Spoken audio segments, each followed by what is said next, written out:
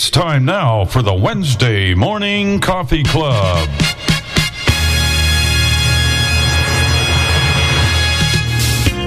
Welcome to the Wednesday Morning Coffee Club with Bill and Jenny Sparks, Dave and Chris Riekert, Tim Awney, and the crew. Bill will be taking your phone calls, and you will hear lots of conversation. We will have cooking tips, demonstrations of products, and much, much more. And you may reach us by calling 1-646-558-8656. You will need the meeting ID 848-725-450. And when you're asked for a user ID, just press pound. You may download Zoom from the Play Store or the App Store. And now, ladies and gentlemen, Bill Sparks. Well, good morning, everyone, and welcome to the Wednesday Morning Coffee Club. I want to make sure my crew's in here because I muted everybody. Are you guys there? We're here. We're here. Yeah. Everybody's being so quiet. I don't know what to do. Anyway, I'm Bill, and she's Jenny. Jenny, how are you doing downstairs in your office? I'm good so far, I think. I woke up this morning and heard, I thought it was thunder, but it could have been the dog running up and down the stairs. Could have been. It's a loud dog. Could have been. But anyway, I think there was a little thunder, a little bit of rain anyway. We had to get some holes patched in our backyard where Mr. Dog decided to dig them. So now that we've got that issue kind of halfway resolved, and you got a busy day planned, Jennifer? Yeah, we're supposed to have company this afternoon, so I guess we'll be busy preparing for that. The famous homemade spaghetti? So, Anyway, there we go. Dave and Chris in Altoona, I know you got to do your gingerbread thing, so you may not even be there. We're here, 72 degrees right now, but it's supposed to go up in the high 80s today, so you know how that goes. But we're doing well. Very, very good. Let's see. I know Chris is checking on the gingerbread because Dave's got a birthday coming up on Friday. But yeah, you could say that. But they're rescheduling his dinner to Thursday because of taking the cat to the vet on Friday. There's going to be corn, Dave? Yeah, we're going to have skillet fried chicken and homemade French fries and corn and gingerbread. Sounds pretty good to me. Sounds very good to me. Jeff in Albany. I can tell you that this week is great. I love nice, warm weather, which is what we've been having all week. Yesterday, I spent the afternoon at Dave & Buster's. My daughter, Brenna, turned 12 yesterday, July 2nd. And we went to Dave & Buster's, and it wasn't crowded yesterday afternoon. Maybe because it was such a nice day. I'm wondering about the future of these places and these malls because it seems to be that I don't know how long these places are going to last. But she had a great time. Her sister had a great time. They enjoyed playing the games. And, the food isn't the best, but it's not the worst. So we had a good time. And what was more important is that the kids had a good time. Some kids, let's say my stepsister, my stepdaughter through my marriage to Christian, Adriana is 19 years old, but she acted like a little kid in Dave & Buster's with Brenna. So it was a good day altogether. Well, that's good. Let's see. I guess we might as well talk to Tim. Tim in Minneapolis. What's going on with Tim? Oh, it's pretty hot here. It's supposed to be in the upper 80s. Yeah, Maggie. Sorry. And getting all ready for 4th of July, and I'm doing my shows on the 4th, so if people want to listen, they're more than welcome. I mean, is it always hot in Minnesota, Tim? Every time I talk to you, it's always cold and snowing. I mean, you get snow up until June, don't you, in your neck of the woods sometimes? Usually it's done by April or so. But I'm just giving you a hard time. But no, in the summers we get. I think our record high in the Twin Cities was 114. Oh my!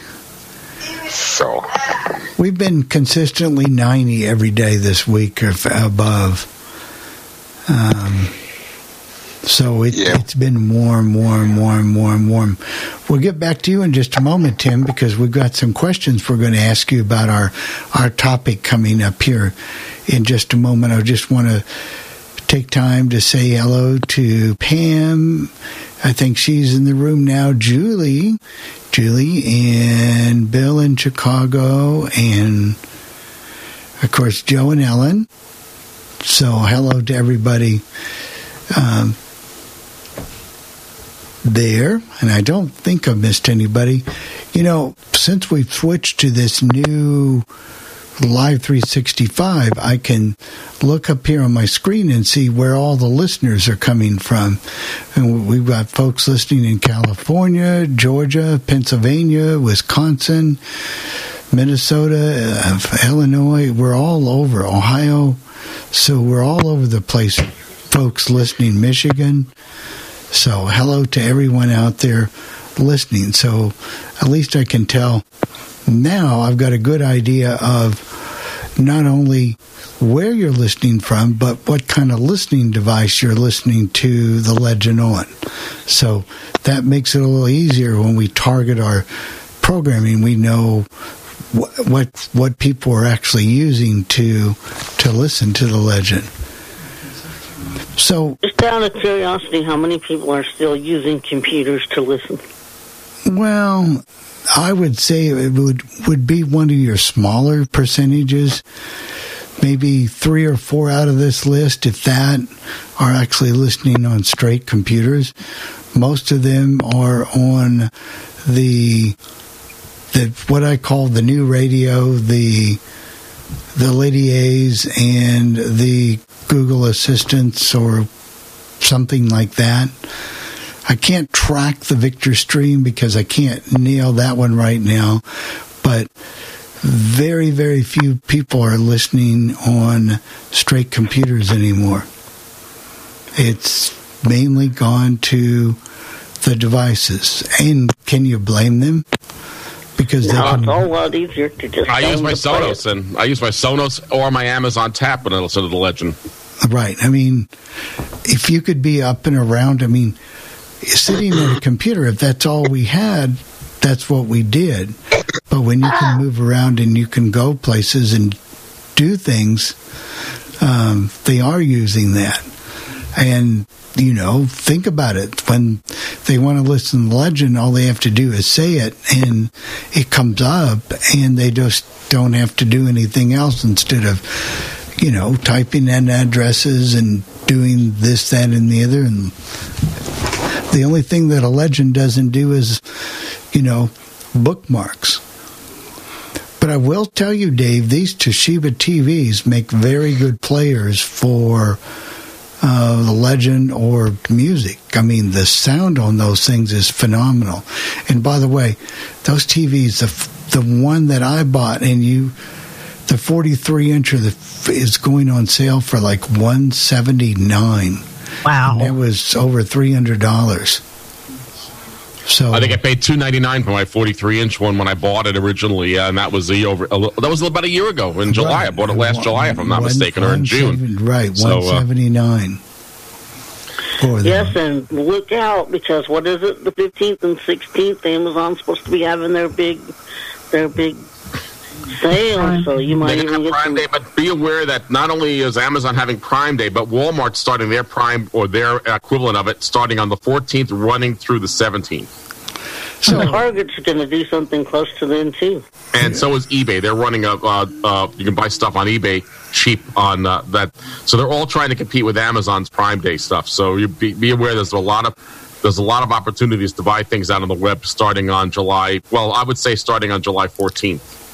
That's getting to be a pretty full bandwagon with everybody jumping on it. Well, hey, they figure Amazon had success with it. Why not do it? You know? Yeah, and I noticed Google Home device, the little one, is on sale for, is it $24.95? I think $24.95. The Google Home Minis, Tim. That's a very good price for that. I know that was a bit more money. I got mine as a gift last year, and I've had it. I've been using it. I don't use it as much as I use the Amazon device, but I do use it occasionally. It's really good for certain things, so I really do like it. It's very good for certain things. Now, if you're a true diehard radio user, it's good for tune-in or things like that, maybe podcasts. But boy, if you want Sirius XM or, tune in live or something like that, you're just out of luck. You're not going to get the additional sports or things that you might get. But if you want telephone numbers and searching and things like that, it's pretty good. But they're going to be on sale. I saw Audible, was it, that you can buy if you sign up for 3 months of Audible at, I don't know, $15 or something like that, and you can get a dot, one of those third or fourth generation dots for a buck or two or a penny. Is very, very cheap. So it's they're just pushing more and more and more of those devices. We've got one in Florida, a Google device, and it works fine. But I guess I'm just used to the Amazon one. The show is going on sale too. The thing where you can link up your cameras or Spot, those things are going on sale. If you have one of those Ring things that you can use it, and that really does make it nice when somebody comes to the door. It's just so simple. Who's at your door. Somebody's at your door. It's a good thing. All right, guys, if you've all been, I think everybody on this panel, next week the conventions start. NFB in Las Vegas and the ACB in Rochester. Now, the question I'm going to ask for the audience, the panel, do you still go to consumer conventions? Are there any advantages in going every year? Is it priced out too high for you? Or can you get most everything that you want to listen to and hear from home? So, does anybody have any comments on that? Or I think it's like going to a sporting event, There's nothing quite like being there, but do you really want to go? Well, that's kind of a personal thing, I guess. It's like buying a ticket to a sporting event. Sometimes nothing replaces live, but they have gotten really expensive, and the one advantage to going, aside from actually just being there in the crowd, is probably the hands-on that you can get in the exhibit hall. But I don't go because quite frankly, it just isn't really worth it anymore. I love going, but it is expensive. But I would like to go. I wouldn't go every year, but I might go every 2 or 3 years. Next year, it's going to be outside of Chicago, I believe. It's going to be in Illinois. And I might go to that one because you can learn a lot. Some of the forums are pretty nice. Some of the technology forums are nice, and some of the talks about transportation, other things are nice. But with ACB, for example, broadcasting it live, well, do I really have to go? I can listen to a lot of that stuff on the internet as well. So there is certainly a value in what Chris talks about. But I do like to go occasionally because you can get to meet people. It's a place where you can network and meet people. That's another thing as well. So, yeah, I agree. You haven't been in a long time, Tim, but you used to go every year. But is it because of cost? If they would pay your way to Las Vegas, would you go? Possibly. A lot of it for me is family concerns, and so that's why I haven't gone as much. But I guess. No, you don't want to pay $6 a K-cup for Keurig coffee pods, do you, Tim?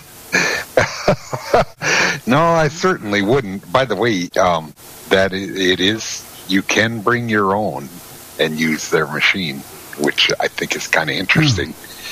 So, Tim, are you going to be able to listen to the NFB convention on one of your devices? Yeah, there are a number of ways of doing it with theirs.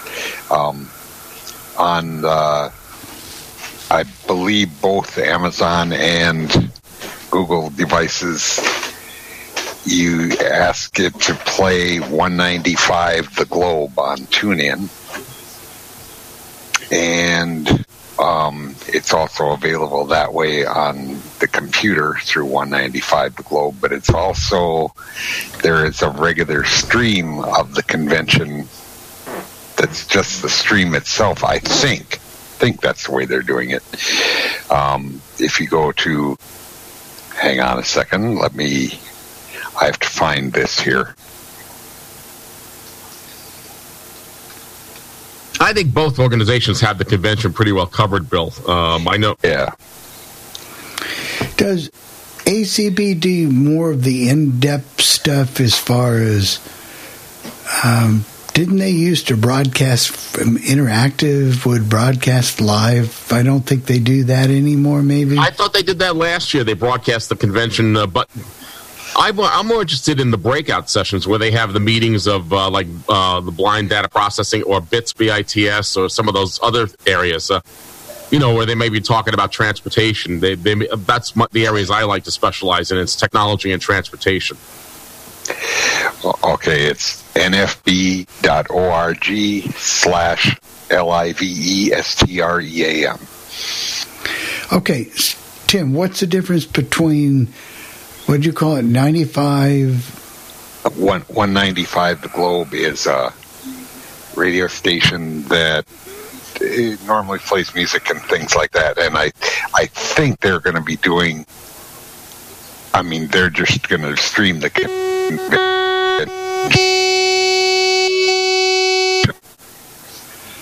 They're just going to stream the convention. Are they picking it up from the NFB stream? I think so. Yeah, I'm guessing, because last year they didn't offer the NFB stream as I remember it. They didn't offer that as a separate link, but maybe they decided that people wanted to listen to it without having. So your headset's kind of breaking up there, Tim. Oh. Huh. I don't know why that would be. Is that better? Yeah. Yes. Now, okay. Is it because they have an in? Is it because they have an in with the NFB that they can do this? And we acknowledge you, Julie. We'll get you in just a second. Is it because they have an in with the NFB that they can do this broadcasting? What would prevent Legend Oldies or whoever to broadcast the NFB convention? Yeah, I'm not totally sure if they really do or not. I know the people that own 195 The Globe, as far as I know, are all NFB members.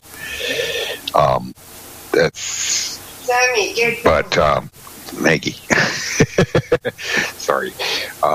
Anyway, but as far as I know, that's the only reason that they're doing it, is they just want to cover it, and they get a lot of listeners for it. They had, I believe, last year they had about 250 listeners a lot of the time. So I'm sure they do. I'm sure they do. We had a question from Julie McCullough. Go ahead, Julie. Yes, thank you. I have a couple of questions. Now then, is the ACB convention, is it just streamed on their radio station on mainstream during the convention? Do they suspend some of their programming for the convention? Or I believe they do, and I'm not totally sure, but if you go to acb.org and click on the ACB radio link, that's where you'll find the information about the convention, Julie. Okay. Now, ACB seems to have, it would be super expensive, but it would be a nice combination of a convention and a vacation. They've got so many tours going on. Well, they do. It's in Rochester, New York this year. I'm not going this year because I can't. I've got other things going on. My daughter has a martial arts thing that she's involved with. So I can't make it this year, but I definitely would have gone. It's not that far away from me. I could have easily afforded to get there. They're more into the tours, and every year they do that, Julie. They have tours, all kinds of tours. Oh my goodness! Well, I'd like to go back to the devices. I did not realize where I raised my hand seemed to be in a different location today. I don't know if that's because of your new system or what, but for some reason it seemed to be in a different place. Anyway. They may have updated Zoom. That was the issue. Oh, okay. That could be. Yeah, that's probably true.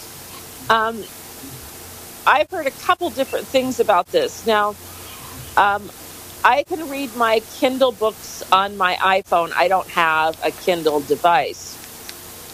I understood someone to tell me that I could also do the A-Lady on my iPhone. Is that correct? And some other people said, no, you have to have a device to do it.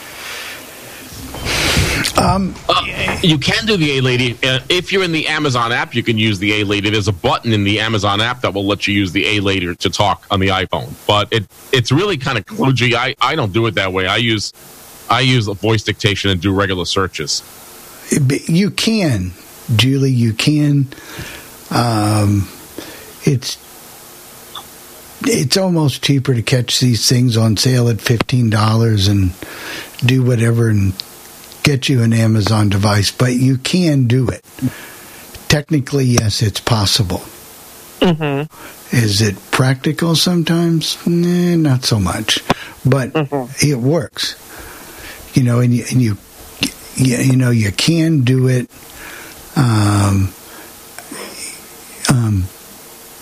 I don't know. I think I would probably not do it that way, but you know, if you need to, you need to. But it's just not designed for the phone, and somebody could disagree with me, of course. But anybody on the panel, do you guys do you use your Amazon? Do you use Lady A on your iPhone? I did occasionally, but I really don't. I just use the search and the edit field to put the stuff in manually myself. I think it's a lot easier to do it that way. No, I have sent messages to it before on the phone. Yeah. I sent messages if I was out and somebody sent me a message on the Echo, and I've used my phone to reply to them because I was out before.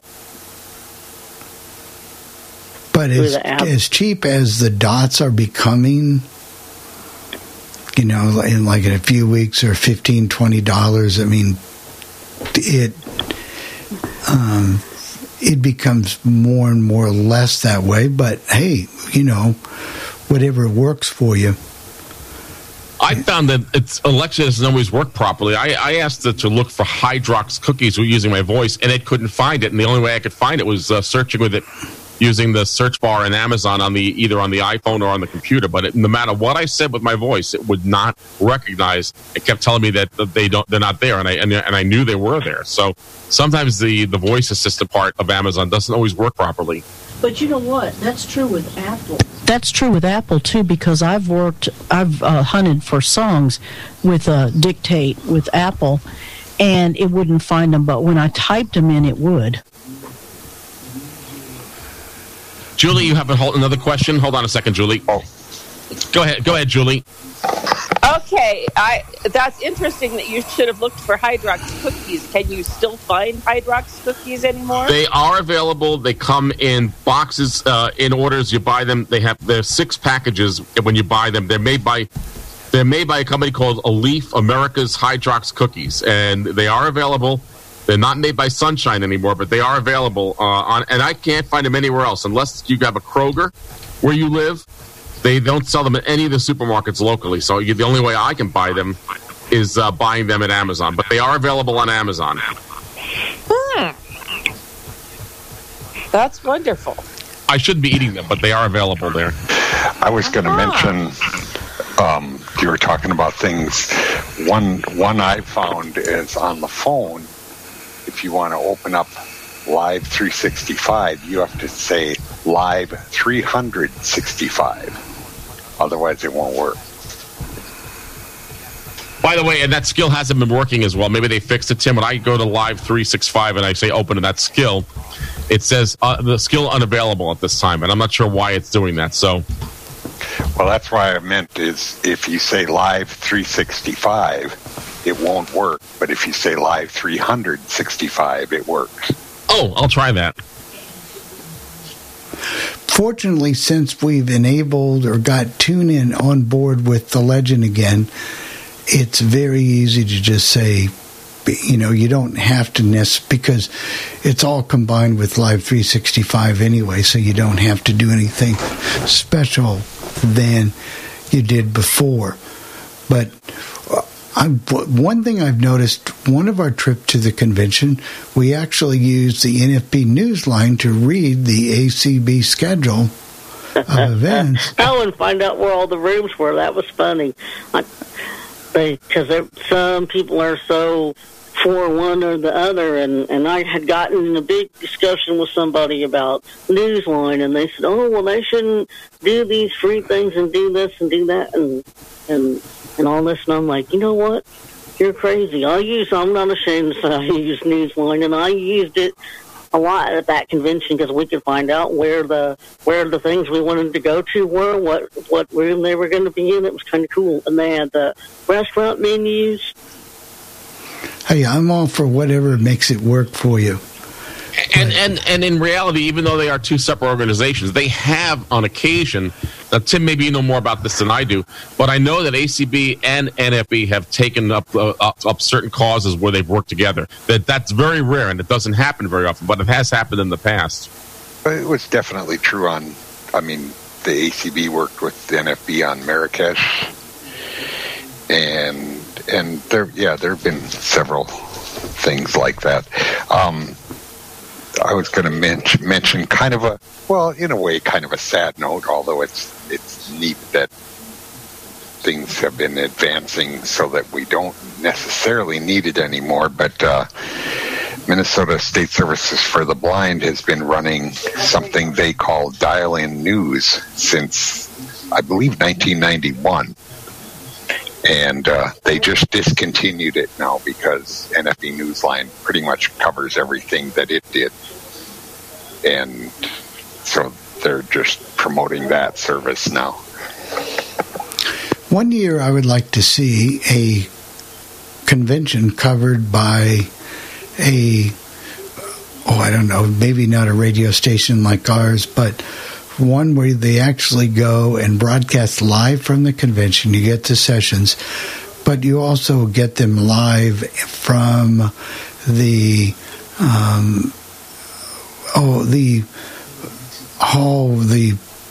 exhibit halls. Exhibit hall, right? And you're talking to people live right there. Maybe you only do a 2 or 3 for it. Do you remember when Jonathan Mosen ran ACB Radio and the guy David, I forgot his last name, in England, Randy? Yeah. They did that. They tried to do that. They actually went through the exhibit hall at one time, and they would talk to the vendors.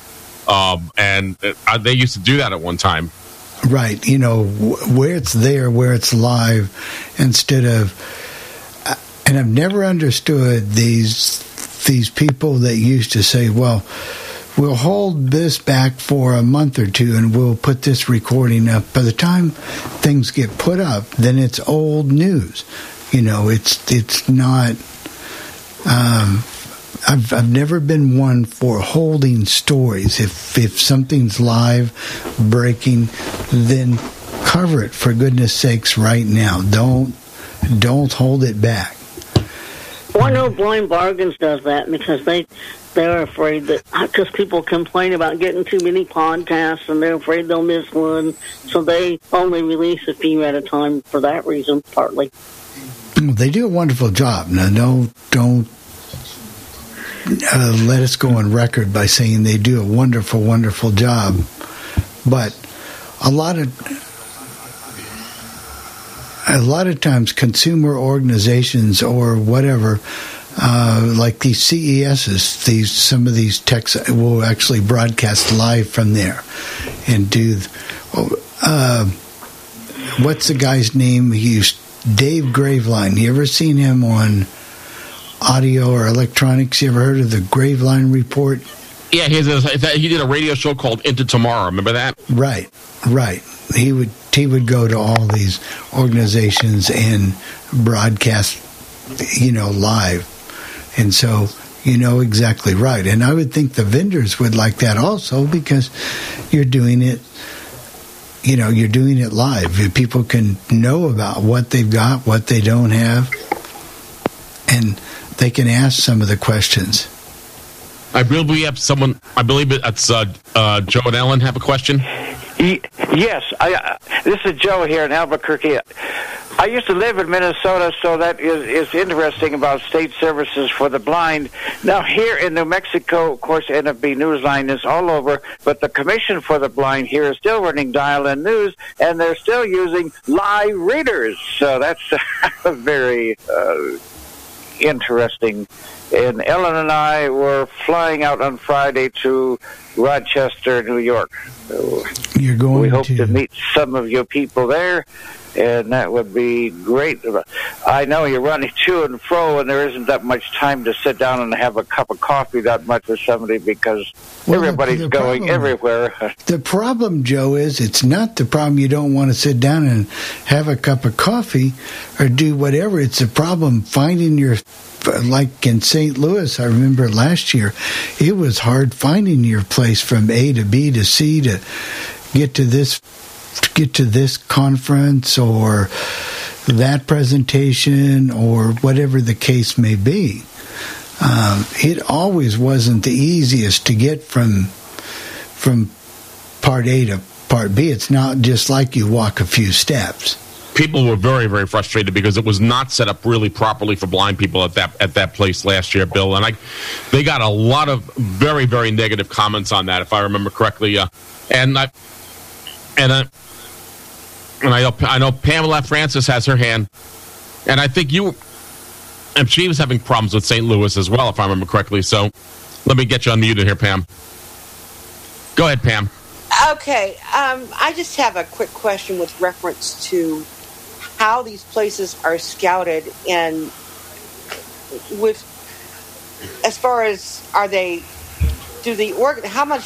much does the local chapter have to do with whether or not this place is accessible to the people that it's supposed to be serving for that week? Last year, as Bill alluded to, St. Louis was crap. I was there. I got a chance to meet Bill and Jenny, and for that I'm grateful. But oh my God, it was not pretty. But how much input does the chapter have? I don't think the local chapters have a lot of input. One of the things that dictates where the convention is held, Pam, and I think, Bill, you're familiar with this because you've worked in this area, is they're looking for a place that they can find at a reasonable price, and that's what they look for. They didn't really care about the mobility issues in St. Louis as much. They found a place that would meet their budget.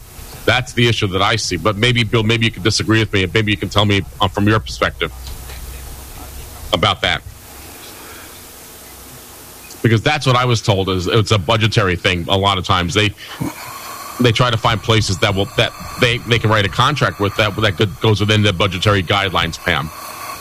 Well, I think a lot of it has to do with, they've got they try to get probably the very, very best rate they can for their, consumers, and that has a lot to do with it. They all like it at about $89 a night, and so you got to take what you can get if you want to keep it that low. And it's a very difficult proposition. I mean, doing the alumni, and that's on a small level compared to this.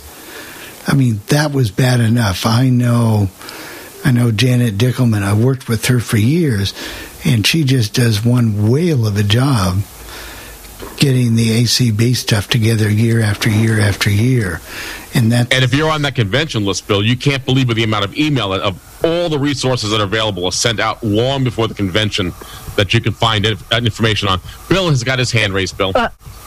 I'm sorry, go ahead. The other thing that I wanted to bring up is it's partly about price. It's also partly about how many people each meeting room will accommodate and how many meeting rooms they need, how many huge ones, how many semi-huge ones, how many medium ones.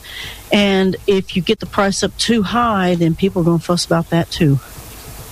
Yeah, I got one. I mean, I wasn't at the one in St. Louis last year, but I know the building that was in, that was the old railroad station. I was in that building when it was a railroad station, and that was a monstrous building, and it was made into a shopping mall, then it was made into a hotel, so who knows how they laid the rooms out in that place and laid it out. It wasn't laid out.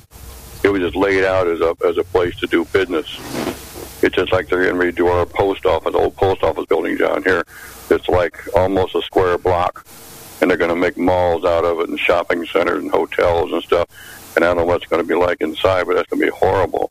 But I do agree that most of these places try to keep it down to $89 or so, because I know some people complain to me about the price of the ISB one because they said, "Oh, that's high," blah blah blah, you know. But wait till come Chicago. If they get that place up in Schaumburg for $89, it's going to be a shack. Well, you know, I'm not a member of the Illinois one, but I already know Schaumburg is not a cheap area of the city. They might have found a better place downtown, but it's going to be over $100. I'll bet you a night, unless they got some way to subsidize that. Where is Schaumburg in relationship to Chicago, Bill? Northwest. It's up near O'Hare Field. If you're coming into O'Hare Field, you're going to have a great thing because you're only going to have about a 15-minute cab ride. But if you want to come downtown, that's going to cost you. You can bring I don't know what kind of tour they're going to have, but you can get the elevated train and come downtown through the Blue Line, which ends up as a subway downtown. But I mean, but I know they're not going to get, unless they're going to be subsidized somehow, they're not going to get no room for $89 in Schaumburg next year. They might only because they're booking it so far in advance. They've already signed the contract to hold the convention there, Bill. So maybe they've been able to negotiate the price. I was going to say, maybe they negotiated the price, but I know. The thing is, they're negotiating prices for a whole bunch of rooms for a week, and I know got a lot of complaints about having the NFB convention over the 4th of July, which in a way is kind of crummy, but that's how they got the rates, because they booked over a holiday, which the hotels are lots of times in those convention hotels, they're not very well booked for the holiday, so they want to book those rooms that week. Right. One of the advantages of going to a convention like that sometimes is if you want to buy a product, like just as an example, something from Freedom Scientific, they always have these special convention rates, and you might be able to get a product that's much cheaper during the convention time than you would have had you bought it during the rest of the part of the year as well. Well, but two things they don't tell you, Jeff. A lot of times they don't have the product. They might advertise it, and they'll ship it to you, after you go home. I mean, that's not always the case. But I've also heard of customers who give them a call while, they said, I want the, convention special. You're giving it to them. Why not give it to me? So I've seen that work also. The what, Chris? I'm sorry? They're starting to do that. I've seen a lot of that advertised this year. Yeah. Right. Yeah, I have too. So most things I've wanted to buy at the convention, I've never actually been able to bring home with me. Yeah, that. Because they always say, well, they don't want to pay sales tax on it, so then you have to, or they don't keep enough, and they don't want to pay the sales tax, so then you have to call them anyway and order it. Well, so you lock in your price, but it would be really hard to bring enough stuff. I mean, for. Yeah, but they make you think that. I know, and they should tell you. And the experience I've had when I've bought things at convention, they pretty much have told me, now, you can go ahead and pay for it now if you want to, and we will ship it when we get home, or you can call when you get home and we'll ship it for the same price. So, now, whatever. Here's a question nice to have it, because if you needed help using it, you could get it. Here's a question for the panel. Do you think that you almost need to enjoy the convention, to go to all the different sessions and whatever, and work your way through the exhibit halls, do you almost need a guide, or can you do it without a guide? I think you can do it very well without a guide, but I can tell you that when my mom was alive and we went, it made my life far easier. I did it after she was gone, but it was a lot more frustrating. Right, because you don't know where this booth is, and there's such a crowd of people. There's so many things to do that I think it would be nice if you had a guide, because you could run between sessions easier, because sometimes one starts that you want to go to right after. Like if you went to the general session, they may have one starting right after that, and you don't have time to wander around and get there, or you'll be late for that one. And as I recall, and I've been to both conventions, and one shuts down the exhibit hall while the general session is in order, and one just lets the consumer hall, the exhibit hall keep on going. And I've noticed that they only are there for like 2 or 3 days. Like the last couple of days, the exhibit halls are closed down. Julie, go ahead. I wonder if now more people are going to use like Era or Be My Eyes to try to get around the hall.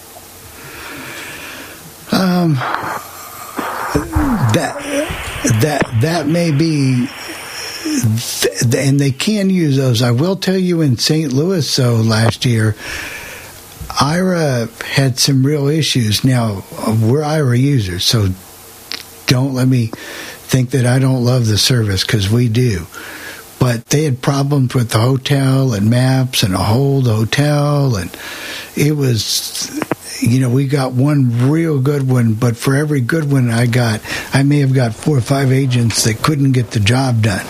So that hotel was so confusing that even the volunteers that were there to help you couldn't hardly find their way around them. So it was a struggle. Hopefully this year it will be much better. But yeah, that is a strategy, and they do offer that. And one of the things, though, they have to realize is that I know that the NFB and the ACB are a little different. I've never been to an NFB convention, but does NFB on the coaster right in here? Right. Does NFB have volunteers like ACB now that help people get around? Yes, they have a lot, or they used to. I'm sure they still do. They had a lot of people at one time from UPS, and Tim probably has been since I have, but they had quite a few volunteers from UPS. Yeah, they still do.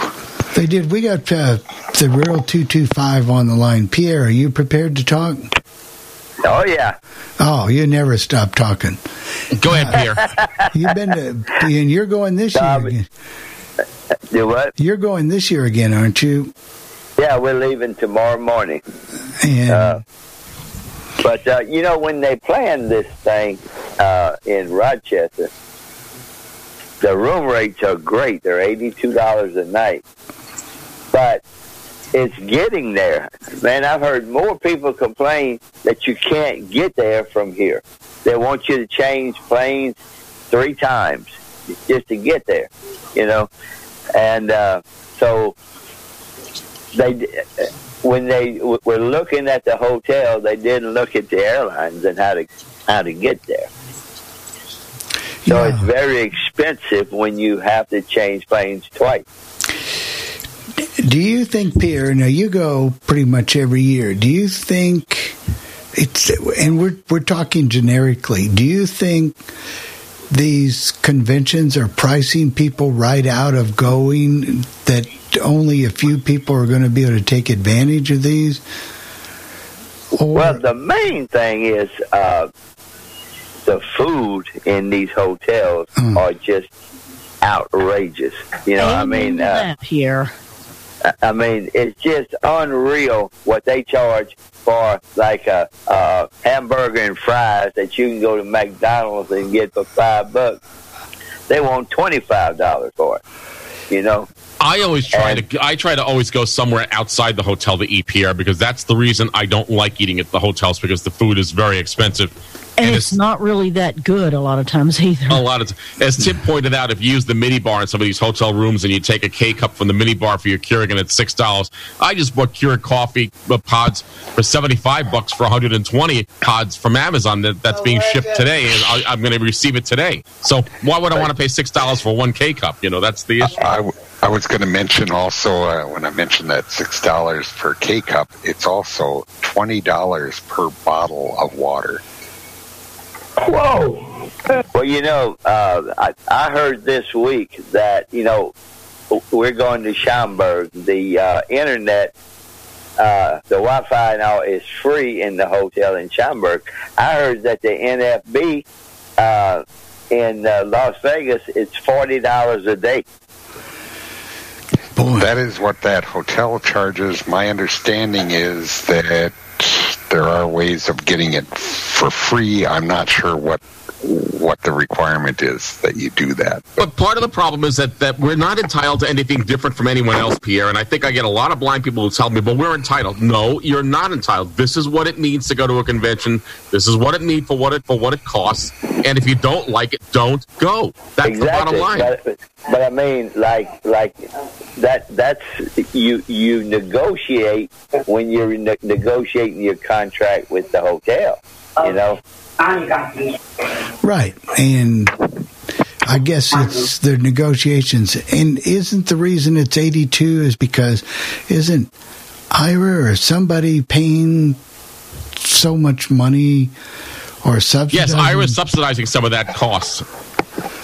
Of that cost, and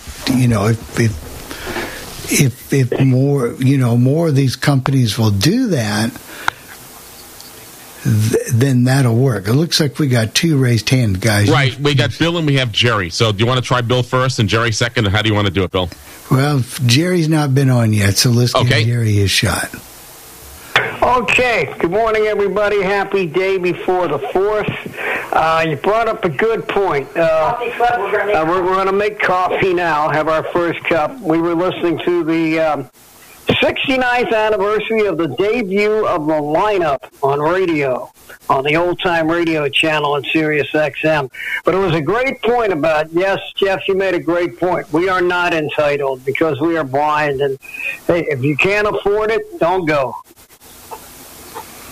Well, I agree with you to a point. Not that we're entitled, but you want to try to make things as affordable so you can get people to go, because if they can't go, then maybe you're not going to be able to run these organizations as effectively if people can't go.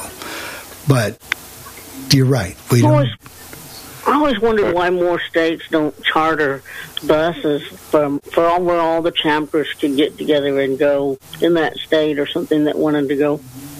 Yeah, again, costs involved in that. Good. One of the things about chartering buses, because we looked into that, and in a rural state, you've almost got to have everybody come to one spot anyway, because if you start, say, up in northwest or southwest Arkansas and travel east and pick people up, and even if you just narrow it to, say, 5 locations, some people are going to be on the bus for 4 or 5 hours before they even get out of state and even get everybody on the bus.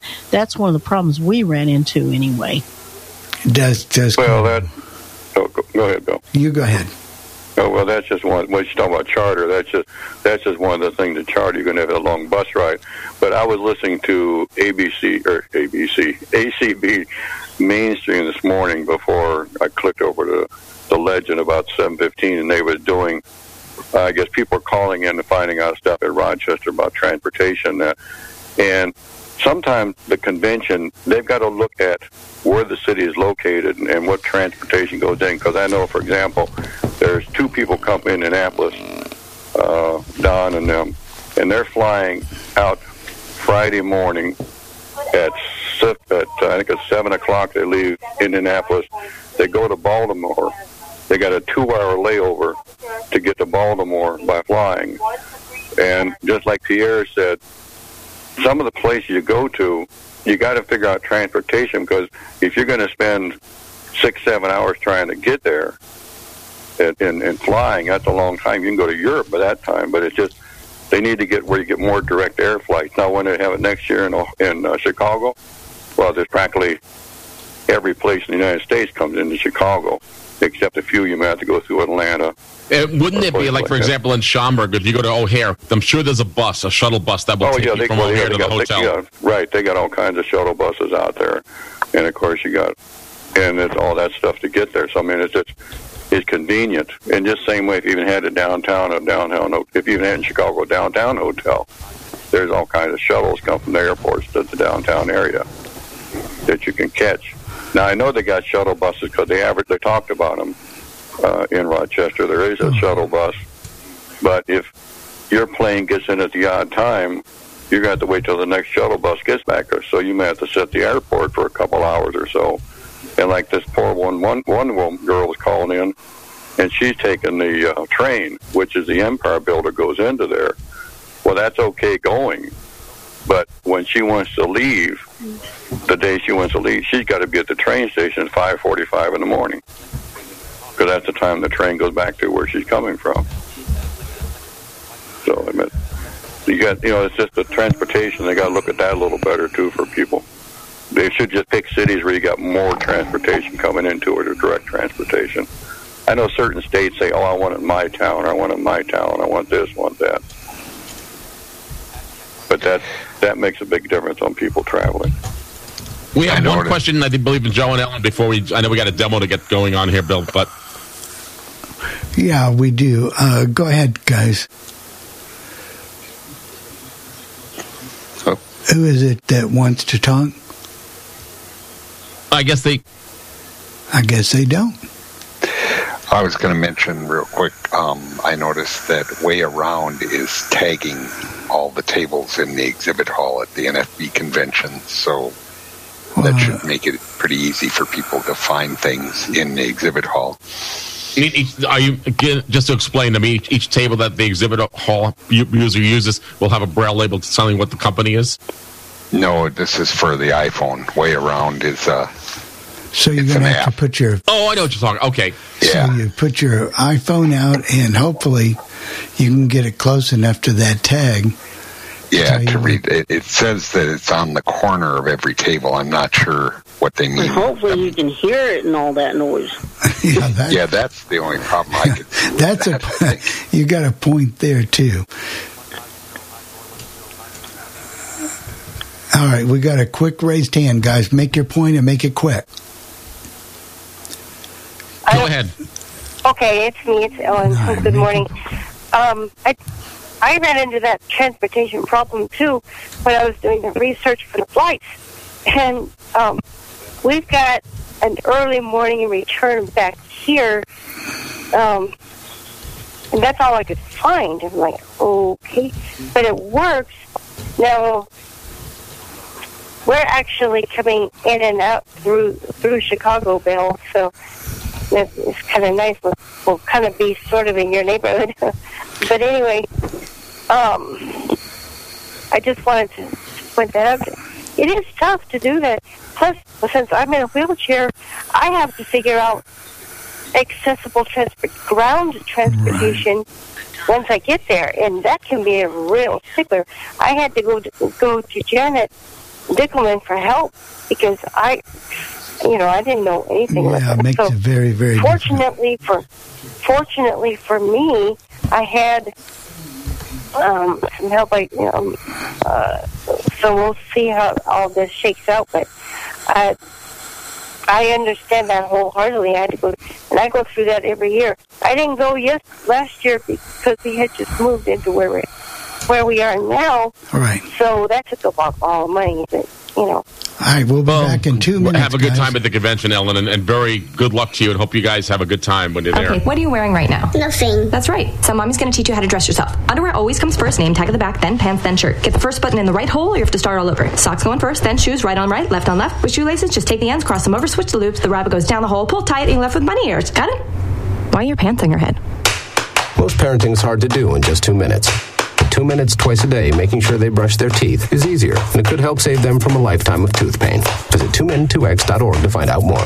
A message from the Partnership for Healthy Mouths, Healthy Lives, and the Ad Council. This message is for all of you sitting in the passenger seat. And apologies if it gets a little uncomfortable, but how does it feel to be at the mercy of someone who thinks a random text is more important than your life? Someone who takes their eyes off the road while speeding along in a 3-ton hunk of steel. Freaky, right? Well, why not just ask them to stop? Or better yet, volunteer to text for them. It might be a little awkward, but believe me, you'll live. Learn more at StopTextStopWrecks.org. Brought to you by the Ad Council and the National Highway Traffic Safety Administration. We are live outside the home of Joe and Rosie Goddard, where a pretty big tickle fight broke out just minutes ago. Sources say their father instigated the laughter. Let's go inside for a comment.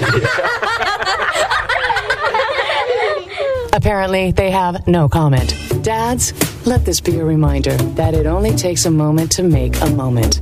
Call 877-4DAD-411 or visit fatherhood.gov. Brought to you by the U.S. Department of Health and Human Services and the Ad Council. How's it going? I'm having a stroke. Are you going to shake my hand? I'm having a stroke. Wow, you're not even moving your arm. I'm having a stroke. When someone is having a stroke, they may not be able to say it with words, but their body language will tell you loud and clear. Look for FAST. F. Face drooping. A. Arm weakness. S. Speech difficulty. T. Time to call 911 immediately. Know the sudden signs. Spot a stroke fast. Visit strokeassociation.org. Brought to you by the American Stroke Association and the Ad Council. Oh, no, you don't. Okay.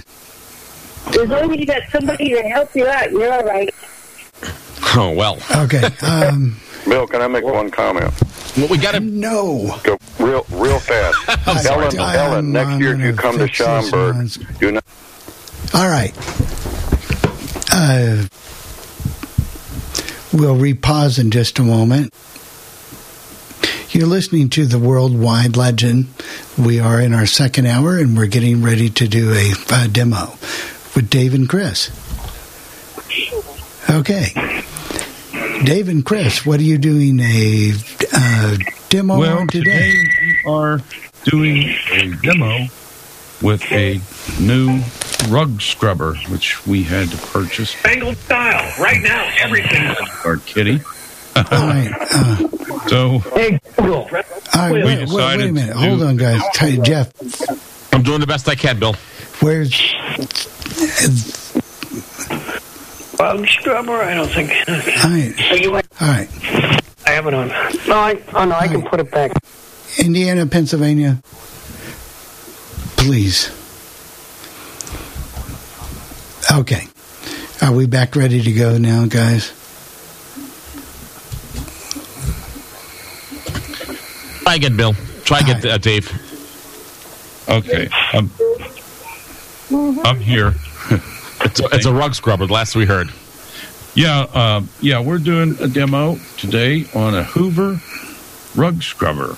And it's really not too complicated to use once we figured it out. And that's what the demo is today. So that's what we're going to be doing for the next few minutes. So what this is going on, we're going to be... everybody will be muted because we seem to have a problem with noise and people doing things in the background, and they do go out for recording. So sit back and enjoy, and I think you'll learn something. Good morning, everyone. It's time now for another exciting demo. Don't you think it's exciting, Chris? This one is exciting. I can't wait to try it. We haven't actually used it yet. So we're going to do this from the seat of our pants, I guess. We've had it all of about 16 hours. Yeah. So today we're going to talk about a new product that Chris and I purchased. This is a Hoover Power Elite rug scrubber. And the first thing I'm going to do is let Chris give you some information about the product before we get into all this other stuff. This is a Hoover Power Scrub Elite Pet Carpet Cleaner, is its whole name. It is model number F as in Frank H50251. That's the model number. We got it from Amazon, and we got it for $157. QVC has it. Their item number is H, as in hotel, 311100. Their price is $249, and I can't see any extra things that come with it, although I could be wrong. I can't find them in the description. They do have 6 Easy Pay, so that is one thing they can offer you. If you want to talk to Hoover, you may reach them by calling 1-800-944-9200. That's 1-800-944-9200. They are open Monday through Friday, 9 a.m. to 7 p.m. Eastern Time. And we did have to call their customer service, and we got somebody really, really good. So that's encouraging. First thing that I'm going to attempt to do when you take this unit out of the box, you have everything has got plastic bags on it, so you've got to remove the plastic bags off of everything that's in there, just about. There's a little tape, not much. And there's lots of styrofoam, and so you got to get rid of all that stuff. Then after that, then you start taking the pieces out of the box, and the first thing you're going to come to are 2 tanks. One is a water, clean water and solution tank, and the other one is your dirty water tank. And of course, they've got plastic bags on them, so you want to remove those. Then you have the rug scrubber itself, which looks kind of like an upright vacuum cleaner from the back. Yeah, quite a bit. So once you have that out of the box,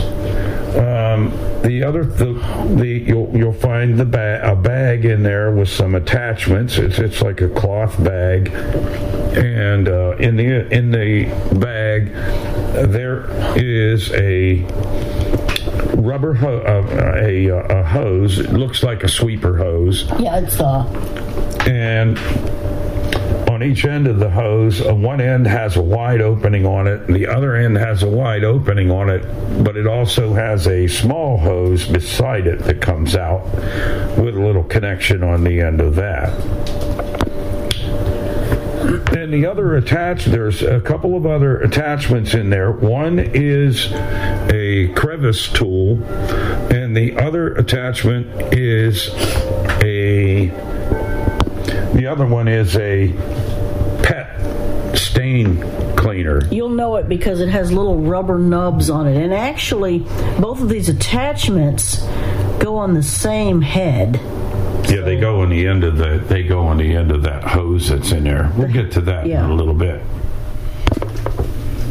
Now, there is a handle inside the box, and it has to be mounted, attached to the scrubber, and the reason they did that is because of shipping, to save a little bit of height whenever it's being shipped. So you've got to attach the handle to the rug scrubber. And of course, there's a plastic bag on the handle, and then inside that plastic bag are 2 screws. They're in a plastic bag. There's plastic everywhere. Save the earth. So you want to save those. You want to make sure that you find those 2 screws that are in that plastic bag, and you want to hang on to those because you're going to use them here in just a bit. Now, this scrubber is it's a wide path cleaner, so I'd say it cleans about a 14-inch path, maybe. Yeah, something like that. Close. Okay, so what I'm going to do, the first thing I'm going to do, I've got a Phillips screwdriver. It's what I need because we got to attach the handle to the scrubber. So the by the way, the power cord, which you're going to have to move out of the way, has got a plastic bag on it, so we got to get rid of the plastic bag, which I already did do that. And then there's a tie on the cord that you got to twist to get it off, so you can unwrap the cord and get that, and then just sort of swing it out of the way. And then after you have the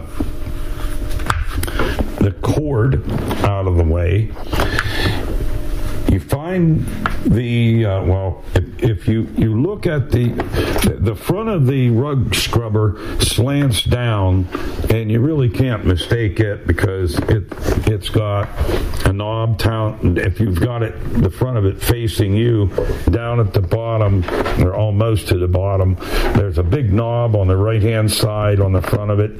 To the left of it are two ports for that attachment hose that you'll hook up if you're going to treat a spot, for example, for your pet stain or whatever, or a people stain. And that is the front of the unit down towards the bottom. But what we're going to do now is put the recorder in my pocket. That's what I'm going to do. I'm going to attach I'm going to find the handle that I need, and I'm going to turn the scrubber around so that the front is facing away from me, and the back of the unit with the cord sticking out of it is facing me. And I want to take the handle, and you can tell the top of it because the top of the handle has an opening and a little place for your cord to wrap around, but you have the handle opening at the top.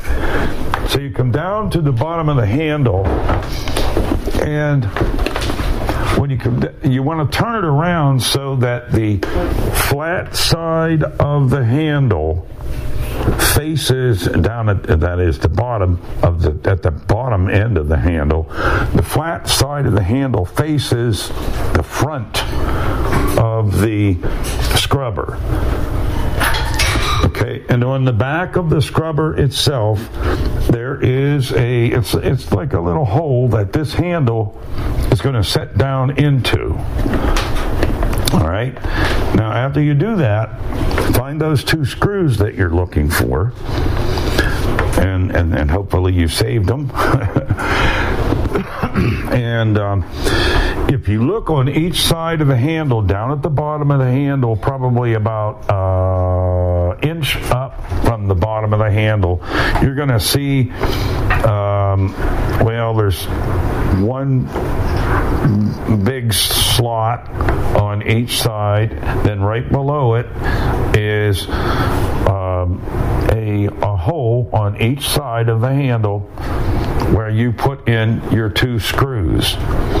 So once you have that handle sitting down in there, then you take your screws, your Phillips screwdriver, and put a screw in on each side of the handle, goes through the handle, and it goes into the scrubber. And then just snug tighten them, turn them in so that they're tight, but don't force them because you don't want to strip out the stuff that the handle and the scrubber is made out of. So you want to tighten those screws down, and that attaches the handle to the scrubber. Now that we've got the handle installed onto the scrubber, I'm going to bring my hands down, follow my hands down. I'm still looking at the back of the scrubber. I'm going to bring my hands down sort of on the left side of the back. My hands are still on the back, but what I'm going to do is bring my hands down to the left of the where the handle is, bring it down towards the bottom, and I'm going to find a power switch, and you press that to turn the unit on and off. And then if you move your hands over, you're going to find a little foot pedal, And you use that to release your handle so you can tilt it down, because when you're cleaning the carpets, you're going to want to tilt the handle down so you can move the cleaner back and forth. And it's the bigger pedal. It's a bigger pedal than what this little power switch is that's on the left. And this pedal is to the right of that power switch. And you can't miss them. If you go down any farther, you're going to see on each side of the scrubber a great big wheel. That's the wheel that this thing, there's one on each side of they're the about scrubber. 6-inch wheels. Yeah, they're pretty good sized wheels on there. There's one on each side. That would be the back of the unit.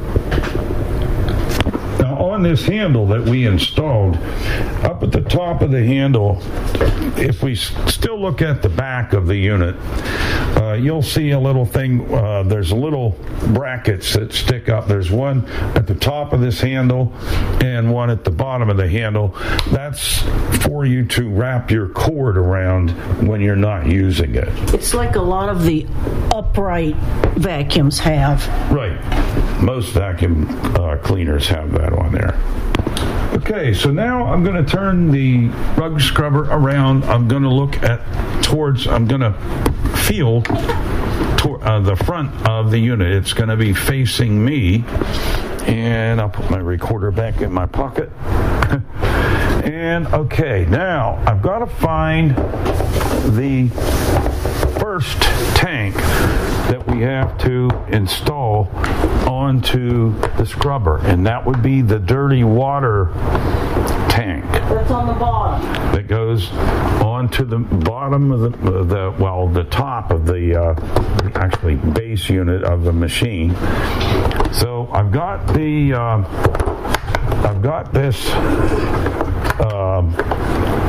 dirty water tank. It's got a big handle on it, and it has you can tell the dirty water tank, it's holds about a gallon of dirty water, and on the top of this tank it's got a handle that would be, if you turn it correctly, you're going to have the handle towards you, the front of the handle. On the very back of the tank there is a round rubber plug, and you want to make sure that that's pushed into the scrubber. It sort of hinges. You pull it out, hinge it back. That's what you use to empty the dirty water out of this tank. So what I'm going to do to find the back of the unit, I'm looking at got the handle part of it facing me, and you can tell the back of the unit because the back end of this tank slants down, and that's where that rubber plug is. So you're going to turn that to face the front of the unit. You're going to bring your hands up, and you will see a flat opening, sort of has a hump like right in the middle of it. You're going to take this tank and you're going to set it down onto the scrubber. So now I've got the handle facing me. So I'm seeing the handle where I can put my hands through. So I know I've got that onto the scrubber correctly. Then I'm going to bring my hands down to the bottom of this tank, on the front of the tank, and I'm going to see it's like a rubber or plastic latch. And you're going to lift the latch up, and you'll see on the tank there's a little there's an opening on the front of the tank, and it's got a little ridge on it. And what you're going to do is take this clamp clamp, I guess we'll call it, and you're going to bring it up to the tank and just sort of push down on it a little bit so that it's setting in that little ridge on the tank. And then you're going to press down on the bottom of this clamp, which locks the water tank, the dirty water tank, into place.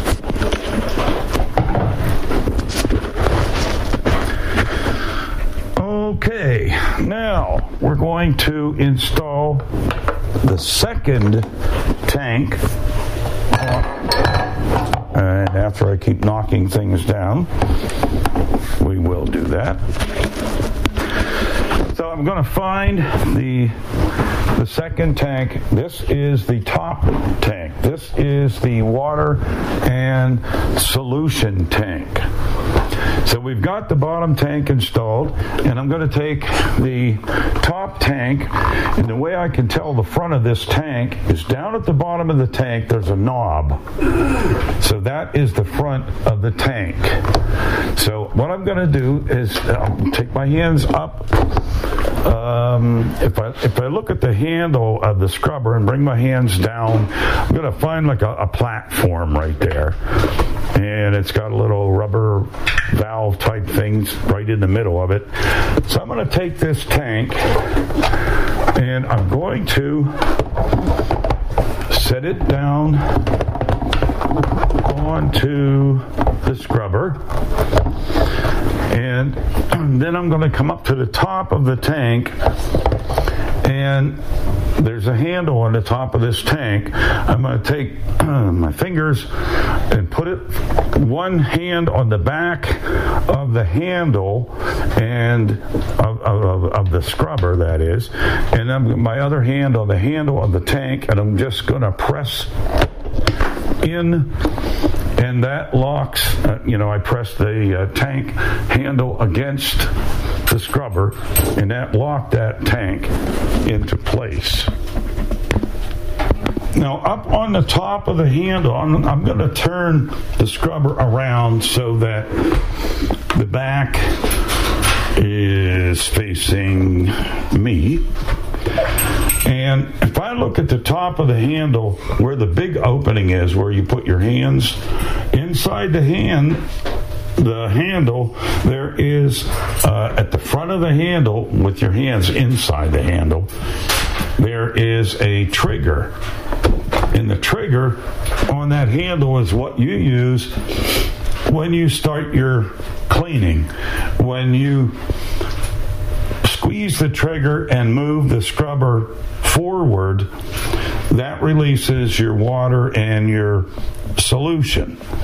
So you would move the scrubber forward as you squeeze the trigger, then move the scrubber forward, and that will release the motor will run once you turn your power switch on, and then you slide the unit forward, and then you let go of the trigger, come backwards, pick your next spot, squeeze the trigger and move the unit forward with the trigger squeezed, and you keep doing that till you get all of your solution and your water into your carpet. Okay, that takes care of the trigger. Now I'm going to turn this thing back around to the front of the scrubber, and I want to find that top tank that we just put on there with the knob on the front of the tank. That's how you can find it. And this knob, if you turn it to the left till it stops, try this again here. If you turn this knob to the left or counterclockwise till it stops, that is rinse. So that's if you just want to use water when you squeeze the trigger and move it forwards. And if you turn the knob to the right till it stops, that is wash. And the only other thing on this unit, down at the bottom of the unit, and I did mention this a little bit. On the front of the unit, there are, down at the bottom of the unit on the right-hand side is a big knob, and that adjusts, according to Hoover, the speed of your brushes. If you want a deep clean, which is going to make them go faster, you would turn it the knob counterclockwise. It'll stop. Turn it the opposite direction, clockwise, and then that will give you a light clean. And I want to make sure. Let me make sure that I'm not giving you that backwards. That's right. I'm correct, she says. Okay. So, and to the left of the knob, there's a big round circle, and in the circle, if you stick your finger in the middle of it, you'll find a little ridge, and you lift up on it, that opens that up. That's where you put your hose attachment, one part of the hose attachment. You put that into that hole. You put if you find that hose that we took out of the box, on one end of it, it has a big opening, and it also has another little hose that sticks out alongside of that big opening. And you take the big part of that hose and you stick it in to this hole that's in the unit, because I flipped this little lid back so that exposes that hole, and I'll stick the hose in there and turn it clockwise till it locks. Okay, and then to the left of that, there is another little port. It has a sort of a spring-loaded, it's got a little hasp-like thing on the top end of it, and you flip that back, and you take that other little rubber hose, and if you feel inside that opening, there's a little round nozzle like sticking up, and the hose, that little hose, plugs into that hole. That's if you're going to use that hose, like if you want to just do a little pet stain or something like that. So that's how you would do that. And then you put your attachments on the opposite end of that hose. Yes. Okay, so what we're going to do now, we're going to put some water in. Now, what I want to make sure that I tell you this so I don't get mixed up here. I'm going to look at the top water tank, and on the top, if I put my hands on the top, on the handle of the top tank, and come over to the left, there's a cap right there, and if you take that off, that's where you put your clean water in. And they suggest that you use warm water. You put it in there, and that's going to hold about a gallon of water. There is a line. Well, you can feel it on the outside, and you can reach it from the inside, but you can't feel the line on the inside. You have to go by the outside. Right. So, in order to find this line, now this is something that we had to do some checking about, and we were trying to figure out because we can't see the line.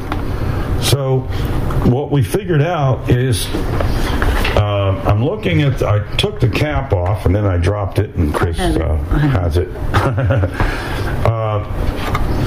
Which I don't really need to do that. Well, I will when I go to fill it, but to the on where this opening is that I just took the cap off. If you're looking at the tank from the front of it. Yeah. If you're looking at the front of the tank, find that opening where you took the cap off of, and move your fingers down to the left, down along the side of that little thing that sticks up where your cap was, and you'll find a piece of plastic, and at the very bottom edge of that plastic is the top line, according to what we figured out, and that's what they told us.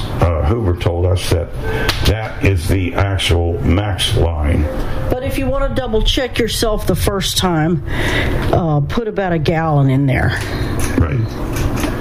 And So we're going to put some, I'm going to take this tank off. I'm going to give it to Chris. And she's going to put some water in the tank first. Okay, now she's got the,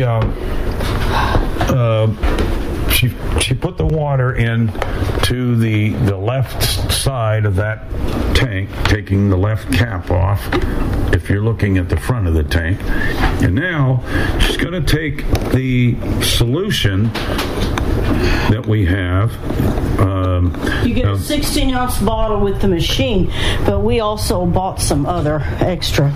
So what we have found out is 3 ounces. You want 3 ounces of that solution per gallon, and which works perfect because that's how much water that the unit takes. So she's going to put that in there now. That's what she's doing. Okay, now that solution is in the right-hand cap on the right side of that tank. So now that we've got that on there, put the recorder in my pocket again. It gets a little heavy with all that stuff in there. It does. And so what I'm going to do now is I'm going to attempt to put this tank. Well, I want to set that down on the floor first. I can reach it. I mean, it's going to be heavy. Okay, I set the tank down onto the scrubber, putting the front end in first, and then going to take one hand and put it on the back of the handle of the scrubber, and my other hand on the handle of the tank, and press it, and that locks it into place.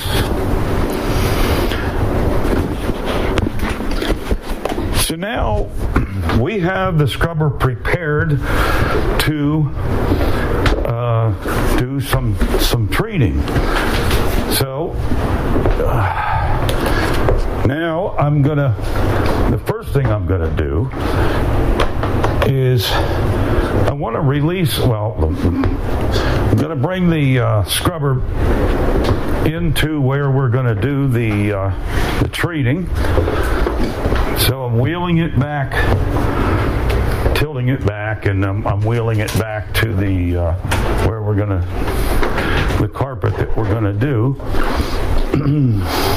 Okay, we got that back here, and I'm gonna pause this for a minute because I'm gonna unwrap, take my ties and stuff off of the cord. Do you want me to unwrap the cord? And yeah, you can do that. That'll help, at least. And plug it in over there, yeah, Chris. Unwrap the cord and plug it in. There it is. And we haven't tried this yet, so I hope it works. So that's what we're doing now. If it doesn't, we'll be calling the nice people at Hoover back. Yeah.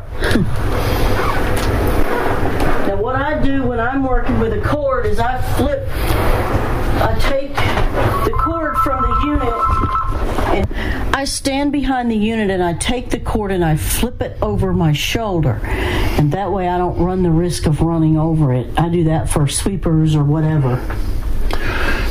Okay, so what Chris is going to do, the first thing down at the bottom, I've got the front of the carpet scrubber facing away from me, and we've got to release we got to turn the power on. That's what we got. Well, we got to release the handle, and there's that little foot pedal in the back. Got it. Are you driving or am I? No, you are. You can drive it. And on the left-hand side, on the bottom, down at the bottom of the machine, there is a power switch to the left of that foot pedal. Now, I think it's going to be pretty loud. It may be, and so what we'll do is let it run just for a minute or so, because you can't talk over it, because it does make some noise, supposedly. So I'll let you hear it when she starts it, and then what she'll do is she'll pull push the unit, squeeze the trigger, push the unit forward, and then let go of the trigger, pull it backwards, push it forward again with the trigger squeezed, and that puts the solution and stuff into the. Are you going to use water first? No, I'm just going to use wash first. So you're going to turn because it's already been pre-treated. We pre-treated a PET stain. Now, I should say that I just discovered you have to turn the power on before you can put the handle down, because once you put the handle down, you can't get to that power switch. Okay, so we turn that knob on the front of the tank to rinse, and that's what she's going to do now, is fire this baby up, and we'll see what happens.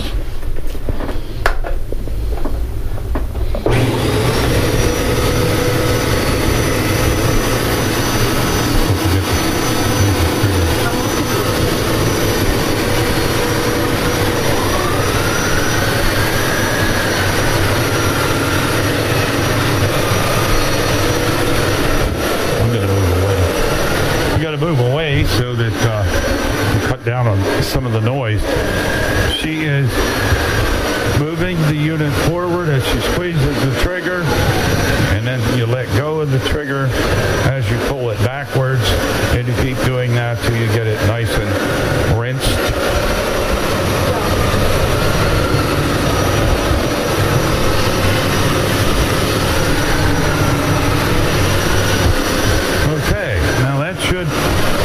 Given us the rinse. So it definitely makes a lot of noise. Not as loud as I thought it might be, but it's about as loud as some of these upright sweepers are. So that's pretty much how this works. Okay. We did clean the carpet, and we didn't let it run too long. I'll leave the recorder on the whole time we did it, because you'd never be able to hear us talk. But it appears that the carpet is clean.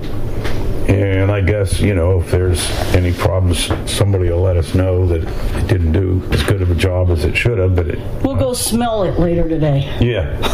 Yeah, because the solution does have a little bit of smell, and so we can tell that the solution and the rinse worked like it was supposed to. The thing that Hoover tells you to do is pre-treat if you need to, and let your pre-treatment set for 30 minutes. You can use a spray bottle, or you can just mix up about an ounce to a quart of water, or you can buy the pre-treat spray gel. But you let it set for about 30 minutes, and if you don't want it in a spray bottle, the lady told me you can just mix it in a pitcher or a bowl and just dip your towel in it and kind of squeeze it out where it's still pretty wet, and lay it on the stain and just pre-treat it for 30 minutes. Then you wash, and then you rinse. And that's just by using that knob on the front of the top tank. So that's what we did. That's what we did, and everything seemed to work the first time. So I guess we won't complain too much. Now, if you're just cleaning the carpet and it's not stained, you probably don't have to pre-treat it, because you're going to just be using the solution that you have in your tank. So anyway, that's a general idea how this unit works. It does exactly what it's supposed to do, as I always say, if it does. And this one did. So I'll have Chris give you the information about the product one more time. This is a Hoover Power Scrub Elite Pet Carpet Cleaner. It is model number F as in Frank H50251. It is available at Amazon right now for $157.73. It is a Prime item. You can also get it from QVC. It's item number H as in hotel, 311100. Its price is $249.99 with 6 easy payments. QVC's automated number is 1-800-345-1212. Their number to speak with a real person or a live person is 1-800-345-1515. You can also buy it from Hoover at hoover.com. Hoover's number, should you want to speak with them, is 1-800-944-9200. That's 1-800-944-9200. They are open from 9 a.m. to 7 p.m. Eastern Time. And I'm also sure that you can get it numerous other places, like maybe Walmart or Kohl's or someplace like that. All right, well, that's all the time we have for this demo. If you have any questions, you can email Bill Sparks at bill@billsparks.org, and if he you can ask him any questions you like, and if he doesn't have the answers, he'll get a hold of us, and we'll be glad to help you folks out. Well, that's it for now. Everyone I've got to give the phone number. Okay, yeah, don't want to forget the phone numbers. Or you may reach us during this live broadcast by calling 646-558-8656. That's 646-558-8656. Press pound. You'll be asked for the meeting ID. That is 848-725-450. That's 848-725-450. Press pound one more time. You'll be asked for the user ID. Press pound again, and you will be in the room with us. Well, that's all the time we have. Everyone have a great week, and stay tuned next week for another exciting demo. Thank you very much, guys. I know. I'm going to tell you right now, Dave and Chris. When in doubt, I'm going to hire out.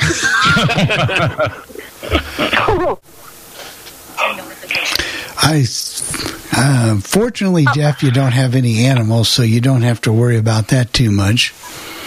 No, as a matter of fact, in my complex build, they have people who clean the carpets, go all over the hallways and on the floors are carpeted, and the hallway in the lobby is carpeted up except for where the front of the. No, it's also carpeted. And so they have people who do occasionally shampoo the carpets, and they allow all the tenants to hire this company or to use this company, and everyone's entitled to one steam cleaning a year of their carpets. So I do that once a year at my apartment. We've had to have ours done, one of those stream cleaners like Dave and Chris have used, probably 3 or 4 times. This thing does a wonderful job. Since Jackie's, with the dog, we've had to have several passes through at it, so it's a wonderful thing.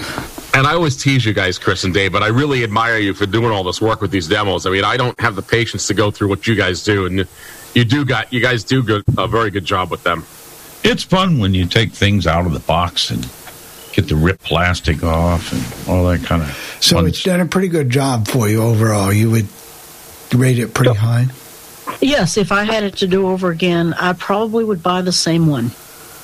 So how long does it take to empty that container before you have to go and empty the dirty one? Probably, what would you say, Dave? You could clean for maybe half an hour? Yeah. You think? What you do, if the dirty water tank gets full, you'll hear the brushes shut off, which I probably should have said that in the demo, but you can tell. And once it gets about a gallon of water in there, that's dirty water, that is, then it'll shut the brushes off. The motor still runs, but then you know that you can change it. And I'd say we cleaned that whole carpet, and it was probably about a half hour. Maybe not quite that long, but the dirty tank holds just as much water as the clean tank, so. But some of them seem to empty it every few minutes. I just was curious. I know the one. Well, and another thing that could make a difference, it depends on how fast you walk whenever you push it. Of course, we don't walk real fast when we're doing it because we just got to make sure that we don't miss spots. It's also a little heavy. And how big a room will you use? Is the room that you're using it in, Chris, Dave? We have one room is, what is that? What was that 20 office? by, I don't. The office isn't that big. The office isn't real. The office is only. It's probably 10 by 12, maybe 12 by 14. Yeah, about something more, like that. That's more like it. It's about 12 by 14. And when you had to clean the pet stain, did you get someone in to make sure that the machine actually did what it was supposed to do and got rid of the stain? Do you know if that actually worked for you guys? We are assuming that it did. Well, one of the things was you can kind of tell in the feel of the carpet, because the one carpet that we were actually cleaning, it's a shag carpet. I hate that carpet. Yeah, so do I. As a matter of fact, we had a shag carpet when I lived in an apartment in New York City. My parents had the whole apartment with shag carpeting, and you had to use a carpet rake to clean that carpet. Yep. And we said that this is a short shag. It's not the long shag. It's a real short shag. And I told my parents, I said, you should never buy that again, ever, really. I believe we have Bill. I believe we have a question from either Joe and Ellen. Yes, go ahead, guys. Go ahead. Yeah, it's me. I was wondering, how long after you've shampooed the carpet, how long does it take to dry? It actually didn't take too long, because whenever you pull the cleaner backwards, if you don't hold the button in, if you keep your fingers off the trigger when you pull it backwards, it actually sucks the water out of the carpet. So it was damp for maybe a half hour. We did run the ceiling fan back there, though, and that helps, I think. No, okay, I was just curious. It was completely dry in about a half hour. Oh, okay. I know some cleaners that that carpet can. Well, and it depends on the way the carpet is made, but that got dry pretty quick. We sure got some dirty water, though. Oh, wow. Yeah. It's amazing. And so you would recommend it. And is there a 1-year warranty on this product when you first buy it and get it out of the box and all that, Chris? There's actually a 2-year warranty. And how helpful did you find Hoover to be on the phone talking to them?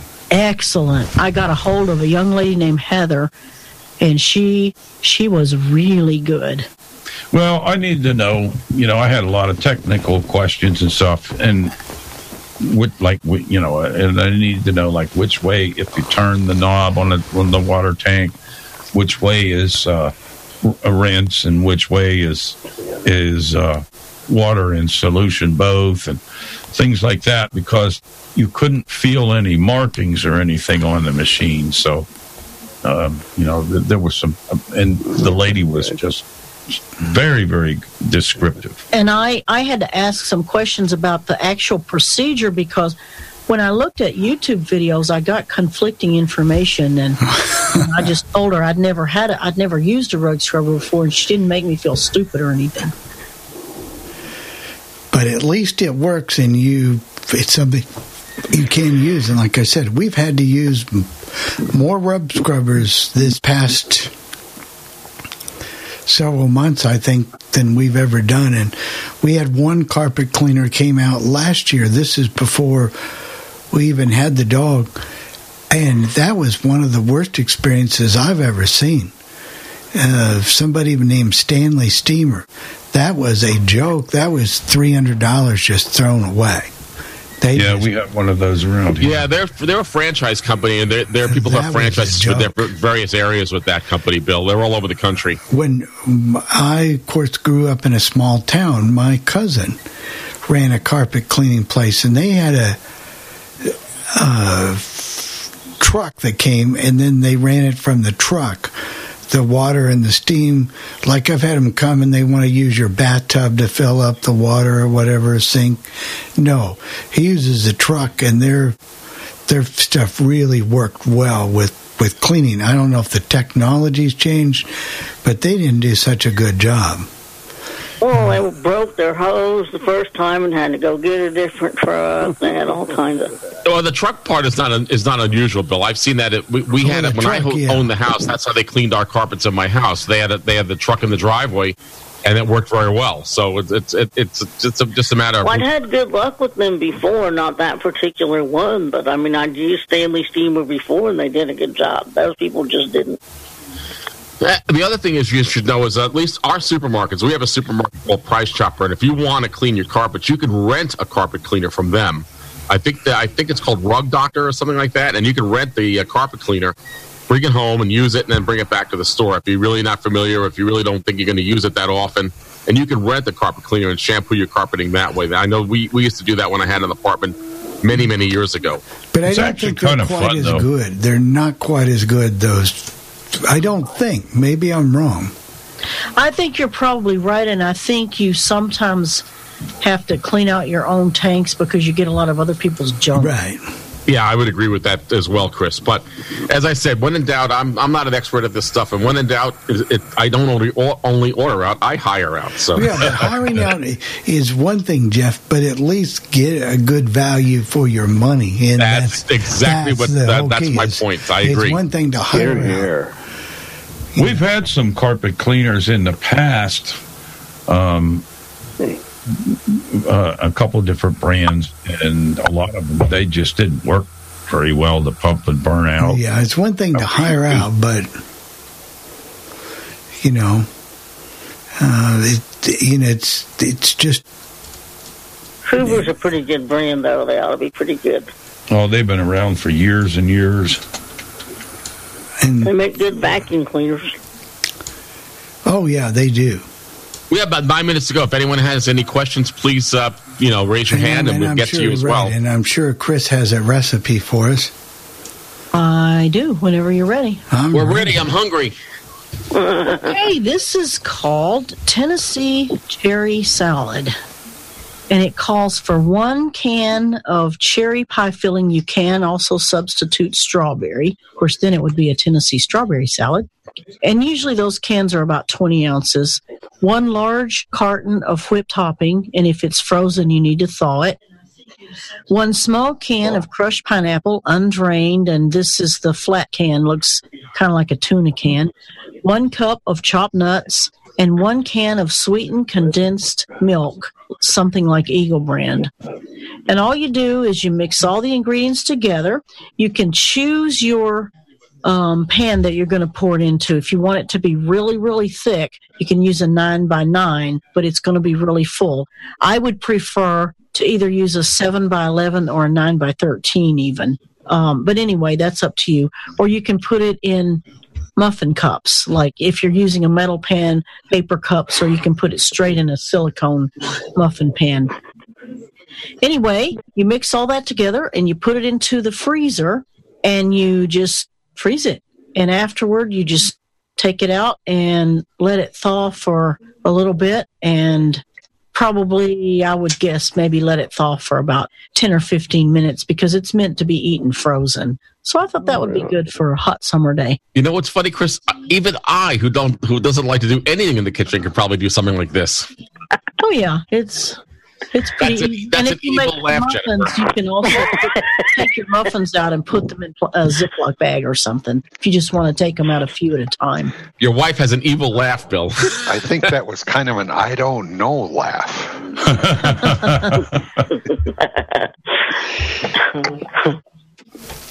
Oh, he could probably do that. Well, let's not talk too loud about it, Chris. I wouldn't want to admit to people I really do some of this stuff. We're putting it in the Wall Street Journal. Thanks, Chris. I appreciate it. Just cleaning service. Just cooking service. Cooking service, cleaning, you name it, he does it. I'm not doing any cooking tomorrow. I'm having baby back ribs tomorrow. Yum. Are you cooking them yourself? Oh, no. My ex-wife has invited me for 4th of July dinner with the girls, and they're going to have baby back ribs, corn on the cob, watermelon, and I forgot what else she's having, but that's what we're having tomorrow. Well, that sounds really good. You're welcome. Sounds like a summer picnic. Somebody that I was talking to said they didn't like watermelon. That's me. That was Bill, yeah. It's me. Good stuff. I'm not a big watermelon. I love watermelon. Well, Linda in Pittsburgh doesn't really like watermelon either. I can eat it, but it's not my favorite melon. You know how to make those watermelon balls when you cut out the watermelon from the rind and yeah. Yeah. I don't know how to do that, but I mean, I like watermelon. Well, you have to have a watermelon baller. They're easy to do, but they're a pain. It takes forever. Yeah, my mother just bought a watermelon cuber. Oh, yeah? I think we got it from QVC. I'm not sure, but it has a little tray that it flips the cubes up into, and you just go along the watermelon. You start on one edge and go all the way to the other, and it's that's cool. I'm gonna have to look for that. Yeah, and I'll find out from Laura for sure where we got that. But it might have been Amazon. I can't remember anyway. But it works really nice. Hey, Julie McCullough has her hand raised. She has before we get going. Yes, I have a couple of things. For one thing, Jeff, I used to make a similar salad, but we just put it in a round container, even one of those plastic ice cream tubs, and didn't freeze it. And it was a similar salad, so that would make it easier for you. Thanks a lot, Julie. And also, I don't like watermelon either. Great. And I don't like cucumbers because they taste like watermelon without the juice. And I heard in some documentary that actually watermelon and cucumbers are related. Oh, they probably are. Actually, my more favorite, Chris, I don't know if you guys, we call it honeydew or cantaloupe. Do you like those kind of melons? I like cantaloupe way better than honeydew. The honeydew tends to be a little bit, I don't like the texture of it as well. Yeah, I agree. I'm that way. They are different. And just before we go, if you're not looking to cut up the honeydew melon or the cantaloupe, if you go to the supermarket, I know it's going to be more money, but they sell these containers that's with the melon already cut up in there, and it'll just open the container and have at it. Yeah, and they sell containers of fresh pineapple too that are already sliced, and that's wonderful. I know. Real quick, Jeff. Give you a little history of the watermelon. We didn't have watermelon in the United States until the African people brought it over from there.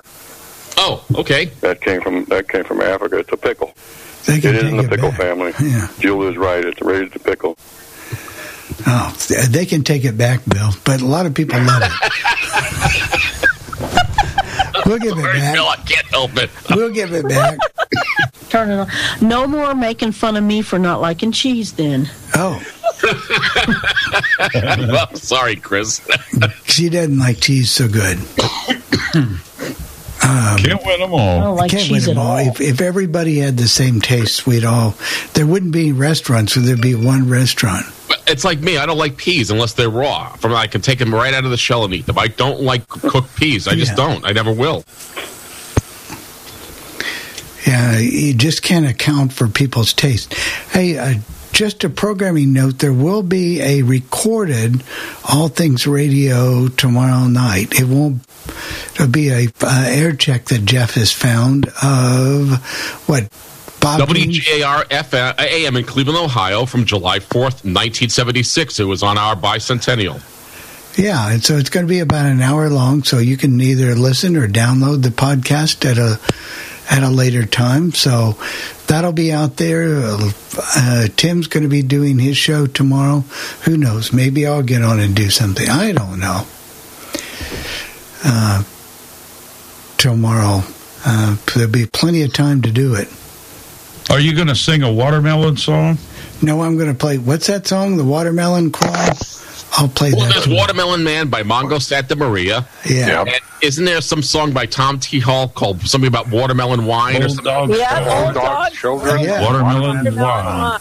Yeah, we can play that one. And so what's that song? The Watermelon Crawl? Yes. Yeah, country song. So we got to cover it. Hey, I want everybody to have a good holiday no matter what you do, how you do it. I appreciate you taking the time to come in to listen. Really, really, really appreciate that. And everybody that participated in the discussions, thank you so very, very much. Tim, I'll let you take it over, and I'm not going to run spots before you go in, Tim. You just do it from your end. And we'll take care of all of that. And thanks, Bonnie Remy, for listening and making your input and comments on the email. Thank you so much for listening.